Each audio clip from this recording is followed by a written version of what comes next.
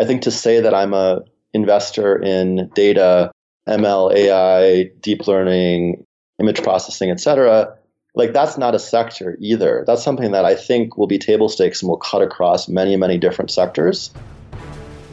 Welcome to The Syndicate, the podcast about the investors behind the overnight successes. It takes years, it takes money. On this show, we interview the top angel investors, venture capitalists, and startups to share what it really takes to succeed with startup investing. I'm your host, Matt Ward, and I'm a serial entrepreneur and angel investor. And I believe startups are the future, and angel investing is the best way to build real, true wealth.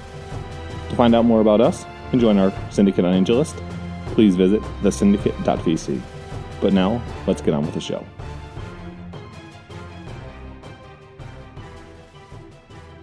Hey guys, welcome back to The Syndicate, the show where we bring on the world's best investors, operators, tech people to talk tech. We talk startup investing, specifically early stage. And my goal, and don't tell anyone, especially not our guests, is to find the smartest people, steal their time, learn what I can, network with them, and build something incredible for you guys. So thanks for tuning into this one. And today we've got an incredible program planned. I got Pete Soderling. Originally, I believe Shruti introduced us. Yep, that's right. Yeah, Shruti Gandhi. She was on a previous episode. She's quite an accomplished VC at this point with Array VC. Wanted to have Pete on the program because Pete's a data guy, both operator turned investor and a little bit of organizer at this point. So welcome to the program, Pete. Thanks, Matt. Great to be here. So I always do a terrible job with the intro. So you take a shot. Introing me or introing you? Oh, not introing me. I'm not that exciting. So my quick spiel, I'm an engineer, software engineer from the first internet bubble in the late 90s. Turned entrepreneur in 2003. I'm mostly on the East Coast of the US. Did my time in New York City and was part of the growing tech community there in the late 90s, 2000s, and beyond. Started a few companies, mostly related to some form of software engineering, either software engineering communities or cloud software used by engineers or other sort of deeply technical stuff. And now I currently run a data science conference called Data Eng Conf. It's a 2-day conference that's the intersection of data engineering and data science. And we run that in New York, San Francisco, and launching in Barcelona in 2018. So now I'm a bit of a data community builder, and I've always loved to get engineers together. So that's one of my latest efforts. Why Barcelona? You just love the city? Yeah, the city is great. I visited there for the first time in 2010. I've crisscrossed Europe for the last 20 years, so I've always just been in love with just about every city I've been in Europe. But Barcelona is amazing. It's 3 million people. It has a proper beach, like next to the city center. And while I was there this summer, sort of planning and scheming our data community there, it turned out Amazon announced that they're launching a 100-person machine learning R&D center to launch in Barcelona in 2018. So that was just a great kind of intersection. I happened to be in the right place at the right time. And now we're making Barcelona our county seat in Europe in terms of a conference destination. Speaking of conferences, I know we spoke prior to the show about this a bit, but there wasn't much in terms of data conferences initially. What are you working on? What are you building? What is Hacker Labs? Yeah, well, Hacker Labs is a bit of a story. We originally started off building a social network essentially for engineers online. It didn't really look like a social network because you can't just say you're going to build a social network and do it. You have to, there has to be some edge of the wedge where you're giving a small amount of people real material value. So we raised money from VPs of engineering at Twitter and Salesforce and others, which was a great sign that we were onto something in terms of connecting engineers. Originally, we thought we were going to monetize through recruiting, since engineers connecting other engineers to find the best jobs was something we see happen in the real world. On the other hand, engineers hate LinkedIn because they get bombarded by other recruiters all the time. So we were trying to find the engineer on engineer way of connecting them to find great opportunities. And like I said, it's a little bit of a long story. We built a few different MVPs, trying different ways to connect engineers together at a UX level. Ultimately, we had tens of thousands of users, not hundreds of thousands of users. And so we didn't really reach escape velocity from a network standpoint to justify another round. So about 2 years ago, I shut down the product and the company kind of shifted. And it turned out that we actually had a good brand amongst data engineers and data scientists because from a marketing perspective, around our product, we had built meetups and other community and content on YouTube. And so we'd gotten really good about doing content and community marketing to engineers originally to leech them off on our platform. When the platform went away, the community survived. And so I realized that we had the opportunity to turn a conference over the top of the community to make money, since I was still passionate about keeping up with some version of the business and working with engineers at whatever scale I could. So the social online turned into a conference business, and that's what I'm doing now. And I'm actually using that as a platform for some other investing work as well, which we can talk about. That grassroots community movement is very valuable for a lot of types of startups initially. How did you guys get that going? You said you kind of had the flywheel. Yeah, so I guess it came from a couple of my previous startups and some of our challenges and failures.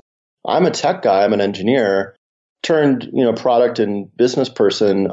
I'd never really felt like I was a great marketer or a great salesperson. And I think my middle company, which was an enterprise software company that we built in the cloud in 2008, I think that really suffered from sales and marketing challenges. So after I put that company to bed, I started to hang out with 500 startups, went on Geeks on a Plane, started to really appreciate, one of their core axioms, which is that many startups fail because of lack of marketing and distribution. And so I realized that when I started my next company, I wanted to start it with a view of the customer first and sort of marketing first, even if it was to teach myself and the team marketing. So when we started to build Hackle Labs, we actually started with an email newsletter geared at engineers and engineering content on YouTube, video content.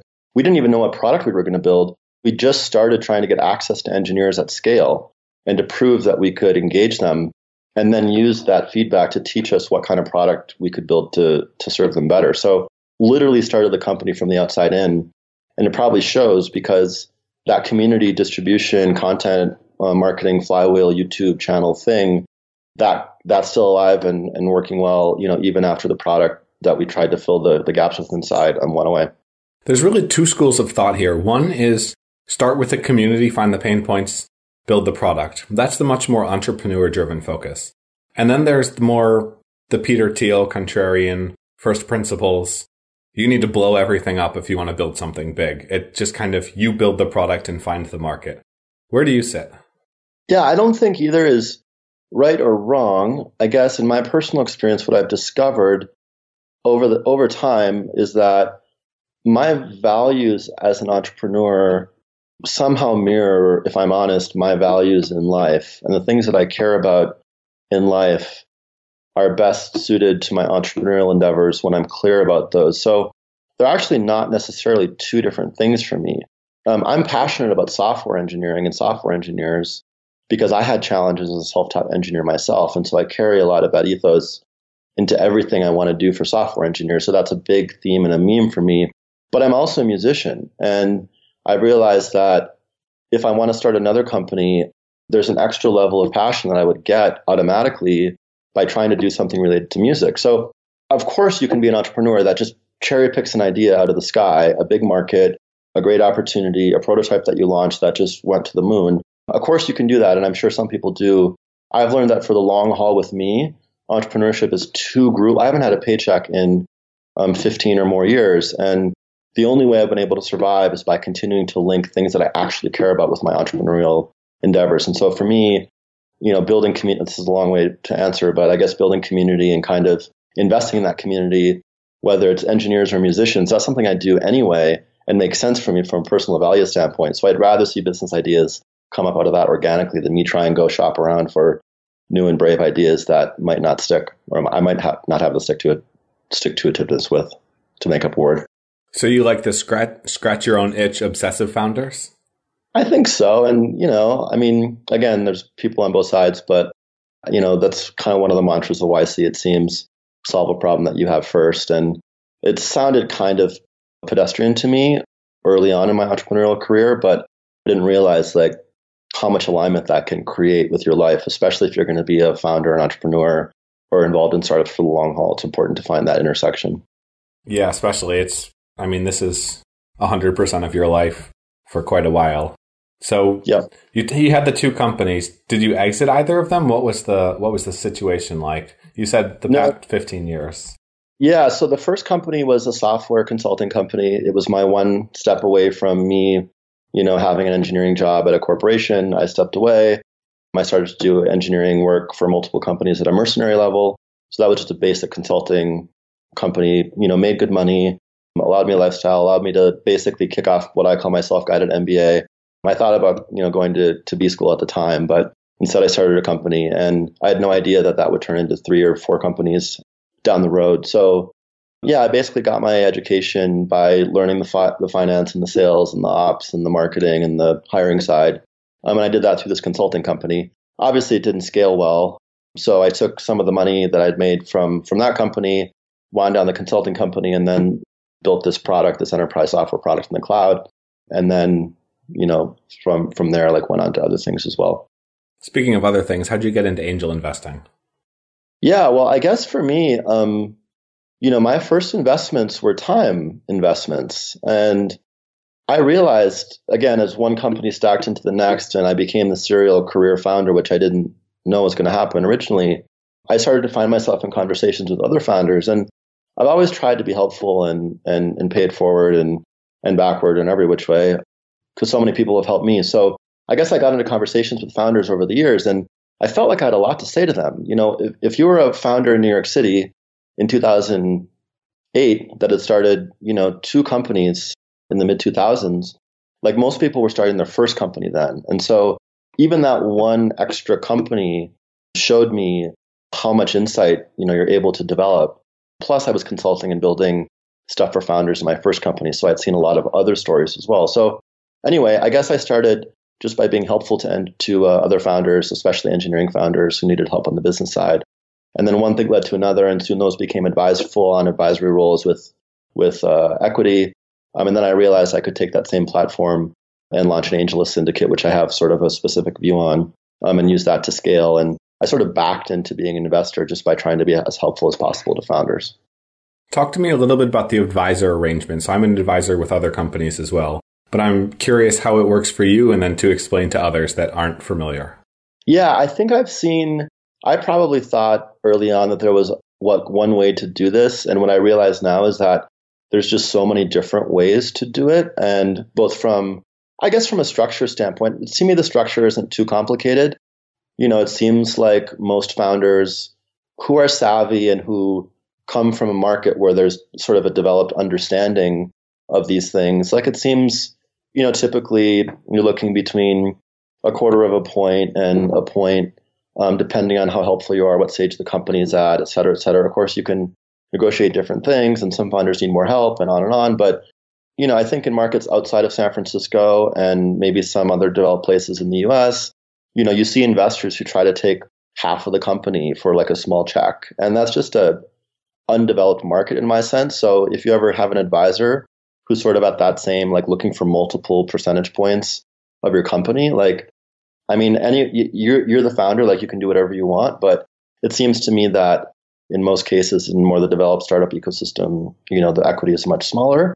And then, based on sort of the actual operational or duties, responsibilities that you have with the company, that just varies widely. So some companies want to talk every week. Some companies want to talk every month. Some companies call you when they need you. Some companies need more help early on and less help later, which is mostly the case. Some companies shift and they need to find different advisors that have specialties in different things. So, there's no one size fits all. But again, for me, it just came from wanting to be helpful first, and then later trying to find some business mechanism that made sense as I had to start to filter out how I spent my time across all these different options. We're using that makes sense. We're using FAST's founder advisor standard templates. No, never used that. Oh, interesting. So that's typically what I use with startup companies. It really simplifies things. How are you structuring that then? Just equity, separate agreements with the company. So yeah, I never had a standard template, and I also haven't done things at massive scale yet. So I'm sure as I start to scale up, I'll have more opinion on and just be sort of more in the know on ways of standardizing this. But as with most of the things I've done, it's a lot of ad hoc early on, and try and learn from people who have done it more than you as you go along, including this tip that you just gave me. That said, it sounds like you've done pretty well. So you start the Hacka conference primarily as a business model shift to build network, build deal flow, and then build a business on top of it? Well, really, I started the conference just purely to save the company, try and give the investors another shot at an exit in the future, and because I was passionate about continuing to work with engineers, and I felt that platform was meaningful to me, even if like the ephemeral online social network of massive scale connectivity of engineers wasn't possible. At least at that stage, I felt like I was still connecting engineers in real life through meetups and conferences that could be monetized. And so that was enough for me just to keep going. Some of the investment strategy that fell out came out later just through separate realizations. So you start putting money in. What's your first check? How do you kind of dip your toe into the water, so to speak? I imagine it's not something that's traditionally comfortable. Yeah. So, I wanted to both develop a reputation as an angel investor, and I also wanted to maximize the potential network that I had. So most of my early investments were for small amounts of money inside companies that I already had advisory relationships with. So, or individual investments on Angellist that I made just to sort of start to prove my thesis out. So because I had this data science conference and I had this amazing community of talent, I started, and I believe sort of in the future of machine learning and AI and all this data related stuff, I realized that, I wanted to build any kind of investment thesis as I started to venture out into angel investing on some similar overlap. Again, it's like the whole values conversation of doing what you care about. So I started to pick out some data-oriented investments on Angellist just to get my feet wet. And then that sort of emerged into finding more data-oriented companies that come in through my network, especially now that the conference is growing nicely. And so typically now today, my model is be an advisor to a company if I can get to know them better, if possible. And then I'm able to leverage small amounts of capital that I throw in by the Angellist syndicate, which is a small Angellist syndicate. We have a couple $100,000 of backers now. But those people are all highly technical. And so there's a lot of value add that we can give to our portfolio companies, because I've actually been in situations where we've been able to negotiate, a small sliver of an A round that was oversubscribed, because I can promise the founder that small amount, that 100K, that allocation that we get, it's the most highly leveraged slice in terms of engineering network and talent opportunities, because the backers of my syndicate are ex-VPs engineering and highly technical folks and data scientists from our community. So that's sort of the pitch that I use, and that's how I get leverage on, my little bits of capital, which just basically fuel the rest of the Angellist syndicate that I'm building to come in. Talk to me about data sets, machine learning, and what you're looking for in startups, specifically how they're leveraging data, how they're building moats, and kind of break that down, because data's kind of a buzzword, and you can do it right and you can do it wrong. Yeah, for sure. I mean, I guess there's different ways to look at it, and forgive me if this is a little bit rambly, but of course, any successful social consumer-based app, especially social networks, throw off amazing amounts of data. It's a little bit hard to bet on those early on. I'm actually not a consumer guy. I'm more of a B2B guy. So it's, no argument that Facebook and Google have probably more data than anyone else. That being said, I guess I'm looking at typically more B2B businesses that are working in some niche sector, like say healthcare, where there's lots of data buried behind the firewall in Oracle databases and disparate data sets and PDF documents and images and all that thing. So, I'm a little bit more interested in those kind of sectors since I'm not natively a consumer guy. And also, I think the ship has sailed on a lot of consumer social stuff, which is probably the biggest data thing that we currently have. So I'm a little bit more interested in enterprise data sets and, watching those emerge and come online in interesting ways. Then the other thing, I think to say that I'm a investor in data, ML, AI, deep learning, image processing, et cetera, that's not a sector either. That's something that I think will be table stakes and will cut across many, many different sectors, obviously. So I'm in the process of still working out my investment thesis on top of that. So, is it data for a particular sector?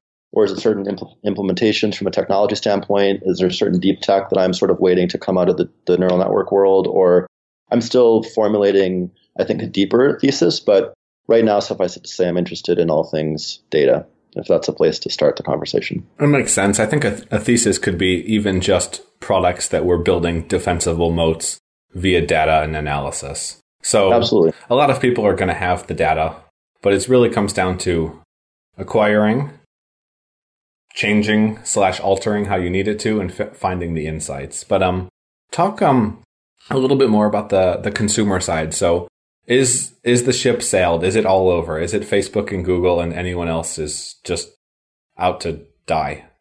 I mean, it's hard not to feel that way. I don't know that we'll see another big social network that rivals any of the. I mean, you can ask far smarter people like Josh Ellman about that than I, because I'm truly not a consumer guy, but I'm long Facebook, and I'm long Facebook, my personal portfolio, because I think Snapchat is actually not going to win the day. I don't think they're really going to compete. If they ever start to compete at a scale level for, TV advertising like dollars and video monetization, that'll be interesting. But I'm waiting for Ben Thompson to tell me that that's happened before I sell my Facebook stock. Did you listen to his podcast, Run, the Gingerbread Man? I don't think I heard that one yet. So the biggest problem with Snapchat is there is no defensible moat. Their defensible moat is Evan Spiegel and him coming up with new ideas and them running as fast as they can and not being caught by Facebook, the evil monster that's going to eat the cookies. But I completely agree. It's very complicated. Now, I would add Amazon to your list. I would be longer on Amazon than anyone else. Those are my two main positions in my stock portfolio are Amazon and Facebook. Google, I'm a little worried about. So voice is going to change a lot of search. They're kind of shooting themselves in the head, or at least the foot. So we'll have to see how that goes. So where do you see, when you're analyzing entrepreneurs, specifically when you're dealing with engineers, they're not always great at pitching. They're not always great at the entrepreneurial stuff. How do you evaluate founders that you decide to work with, invest in? I understand if you're being an advisor first and then investing, but have you done any direct investments? Yeah, so it is easier to work as an advisor first with the company because you get a lot of insight. And I personally believe I can materially affect the outcome of the company at an early stage. Now, that being said, it doesn't scale from an investing standpoint. So I'm changing and morphing a bit there. But still, on the investment standpoint, I still believe if I come in early enough with this talent network of data scientists and data engineers that I have, I also believe I can materially affect the outcome of the company. So I'm still looking for unfair advantage from what I can bring to the table. I guess, to answer your actual question, my favorite question on the Y Combinator intake sheet, the interview application, is tell me about one thing in your life that was not a computer system that you hacked. And I think there's this amazing quality of amazing founders where they just solve problems in novel and sometimes illicit ways, to be completely honest, technically speaking. But whatever that unction is, whatever that ethos is, I've seen that in myself over time. And I'm trying, because I'm an early stage investor and I can't always be an advisor first, I'm starting to develop a clearer signal of how I will make these decisions to invest in founders that are pre-product or pre-signal. I mean, I think this is an important thing, and most investors operate off signal templates that they feel will work for them. I think for someone to really have a sixth sense, I think it takes different triangulation and, really understanding the fire in a founder's eyes and why and where that came from and what the big hurdles are that they've overcome in their life, in their personal life. I think is as good of a beat on that as I've been able to figure out yet. I would say that's a dangerous devil's advocate question because you're also gonna get the con men there. So yeah, I hustled that little old grandma out of her walker. I got her for that internet scam, but I completely agree. There is that fire that I don't give a shit what happens. I'm going to figure out a way to make it happen, and then just grinding. At the same time, most founders, specifically the ones you don't hear about, which is why you don't hear about them, don't have that. Mm-hmm. Yeah, and I think it gets back to the why now? Like, why is this product right for the market now? What's changed in the market, or what's changed in tech, or what seam has opened up? Like, how have the heavens opened up to make a new opportunity for this product now that didn't exist before?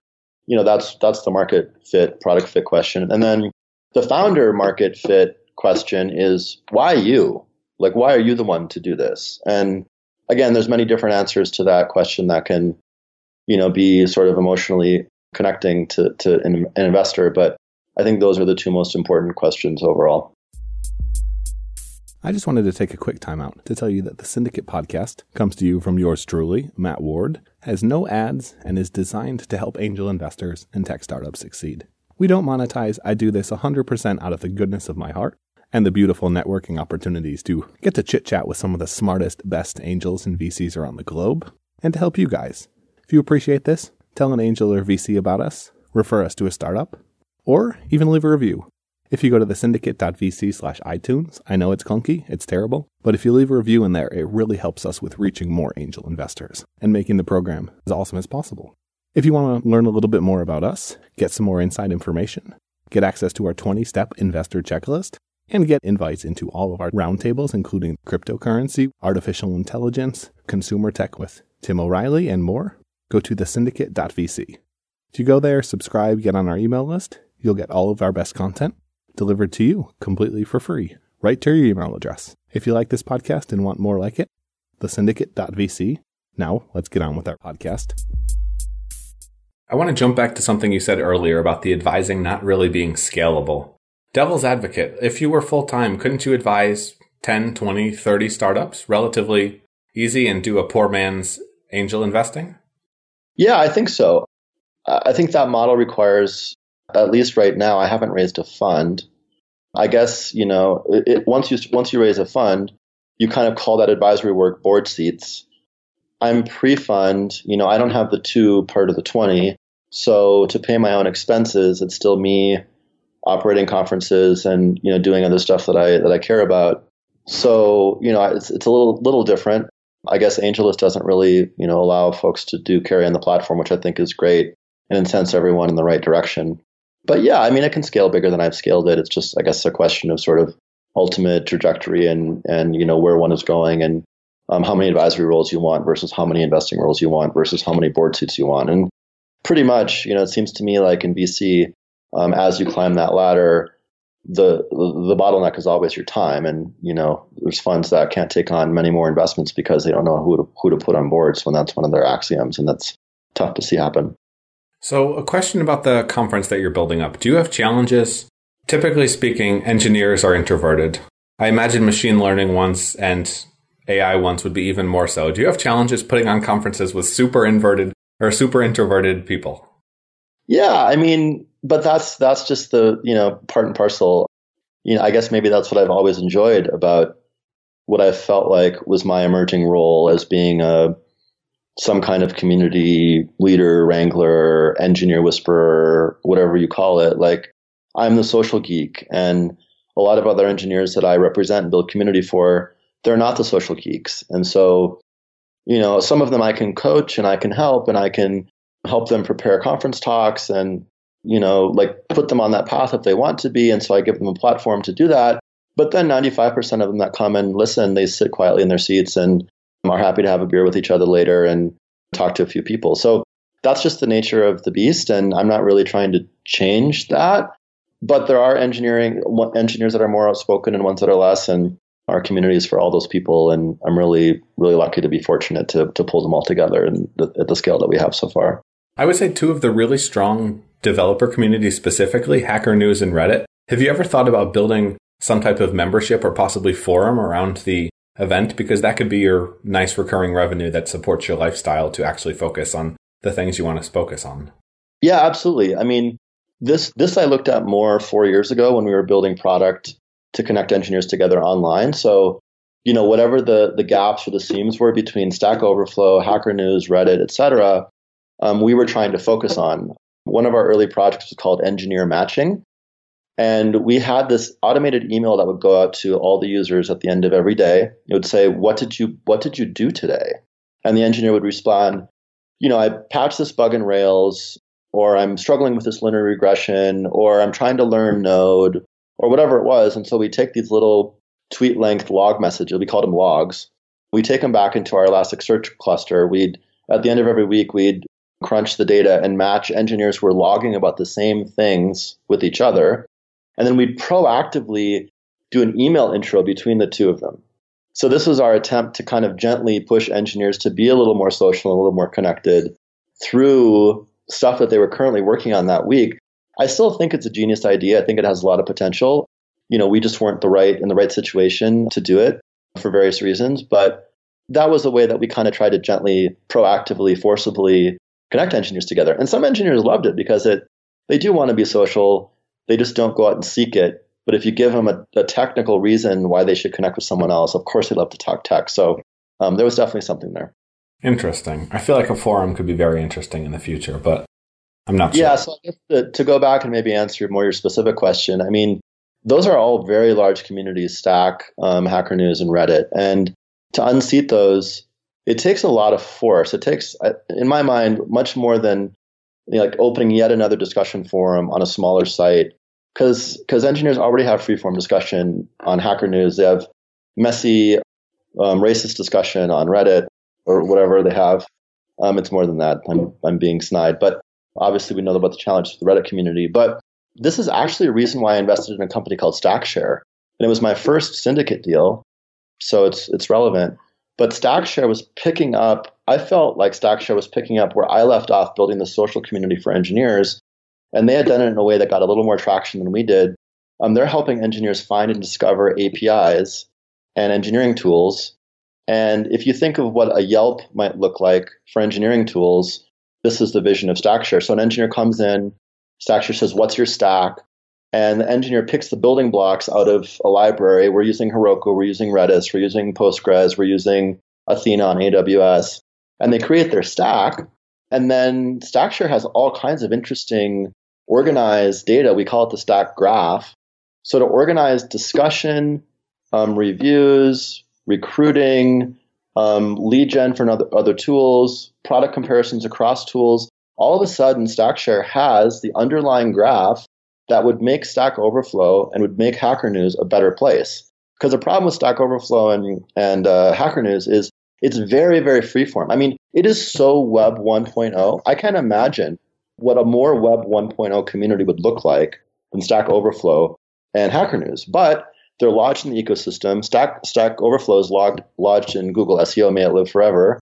So it's very hard to disrupt either of those communities. So we're starting to see, I think StackShare has the capacity to do that. And it's because we have an underlying data graph about what those engineers care about and the tools that they're using. We can start to layer on some of these discussion and forum and connecting and recruiting and other services that would be far more powerful inside a Hacker News or Stack Exchange ecosystem if they had it, but they don't. So this is actually my hope to disrupt those industries from a software engineering social standpoint. That's very interesting. I feel like sorry for the rant there, but oh no, it's always good, especially when it's technical. I feel like a lot of the developer and technical communities, they're much more ghetto. It's like an IRC. You just want the hack together communication. That's good enough. Mm-hmm. It's the UI is not a huge deal, but I want to jump to the lightning round. How's that sound, Pete? Sure. So what's the first deal you did? Well, I guess since I was initially brokering time, not money, the first deal where I really felt, I had an official sort of advisory relationship with a company was a company called Zendy Beauty at the time. It's called Zendy Health now. And it's a cash-based medical services marketplace online. Think of it like Priceline shopping for medical services, dental or cosmetic or imaging, x-ray, et cetera. So that's one of the first companies I started to help with a significant chunk of time.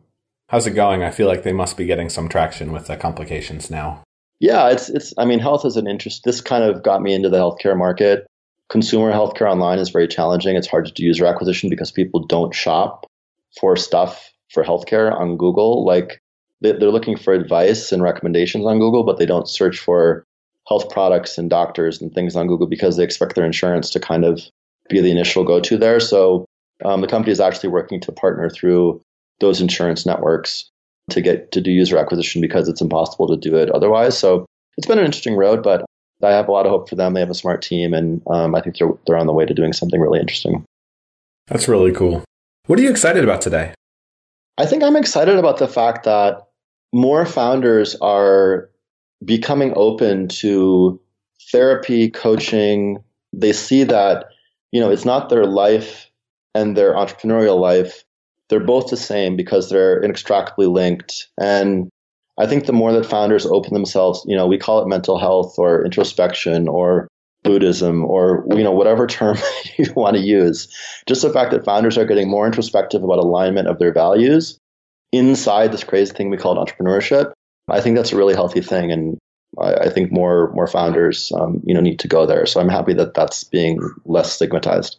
Absolutely. It's a complete roller coaster. I'm going to try not to swear on this one, but the ups and downs are freaking ridiculous. You've got to be able to handle it, and you need help sometimes. Flip side, what are you scared, worried, terrified about today? I don't think I'm terrified about the, universal multi-purpose AI in the sky. Although I'm watching for it, of course. I think we have opportunities to undo that if we see it coming to some extent. Some might call me naive. What am I terrified about? I don't know. I mean, I'd say I'm terrified about, Silicon Valley losing its death grip on the funding and entrepreneurial ecosystem, but I don't think that's a bad thing either. I'd love to see the stuff sprayed across the four corners of the globe. And, that's why I originally got involved in 500 startups, because I had a very international vision. So yeah, I guess that's not a real answer, but I'll have to think about it a little bit more. I definitely think it will. It's just becoming so unattractive with certain things in the US, healthcare, immigration, regulation, that a lot of burgeoning industries may choose to go elsewhere. London, Berlin, great hubs. Go ahead. You're going to say something? I was just going to say, I think we just have to honor that type of globalization. Yeah, but that's a completely different topic, so maybe we should move on. Sounds good. What's anti-portfolio? What's the ones that hurt? I don't think I've been doing this long enough to have a good anti-portfolio, but hopefully soon. Very good, very good. What field's going to dominate the next 10 years in exits and IPOs? Well, like I said before, it's going to be data-oriented stuff, whatever form that takes. I don't think that's an industry, but I think that anyone worth their salt in investing is watching this ML, AI, data world, because we're seeing rapid changes there. And it's possible that it will unlock some of these industries that are next probably on the dominoes for other reasons that have been difficult, like education or healthcare or others, government, where there's been like massive bureaucracy.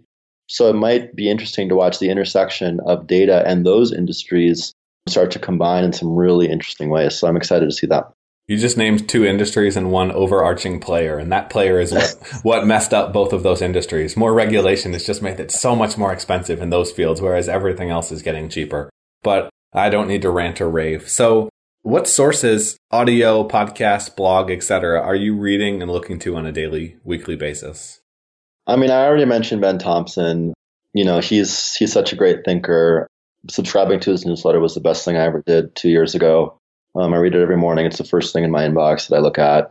I just get smarter, about the world, about the tech world. And so I appreciate that. And then, I'm trying to be a better investor. So, podcasts like yours, the 20-Minute VC or others have been super helpful just to be able to spend time sort of, under the tutelage, even if it's just one way, of some of these great thinkers is super amazing. And as I mentioned to you before, all this stuff is online now. So whether or not you live in San Francisco or not, like you and I don't at the moment, we have access to such amazing thinkers. And so I just love seeing this stuff out there. When he says amazing thinkers, he's not thinking of me. He's talking of the awesome guests we have. What's overhyped today besides ICOs? Oh, God. I mean, Bitcoin is a value store. Is that the same thing? It's similar as a gambling mechanism. Yeah. I mean, inherently blockchain is incredibly valuable. I'm very long on blockchain, and I'm very small on blockchain in the short term because it's all going to pop. Yeah, I think, I don't know where I was reading, again, one of these great thinkers, greater than I or us, talking about the bubble in 2000, right? So we had this massive internet bubble that burst and people lost billions and on. And we were left with amazing infrastructure that we've been building on for 15 plus years.